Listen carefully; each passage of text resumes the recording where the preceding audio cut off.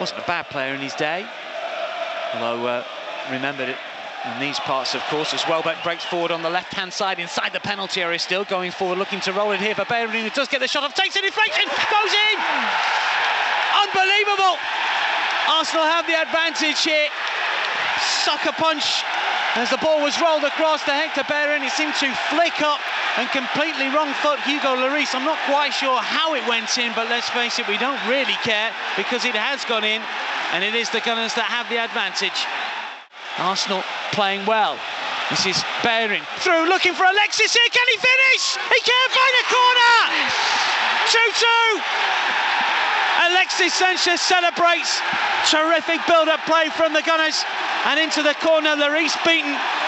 It is Arsenal back on terms here. You can subscribe to the Arsenal Weekly Podcast on iTunes or listen to a new show every Monday on arsenal.com and SoundCloud.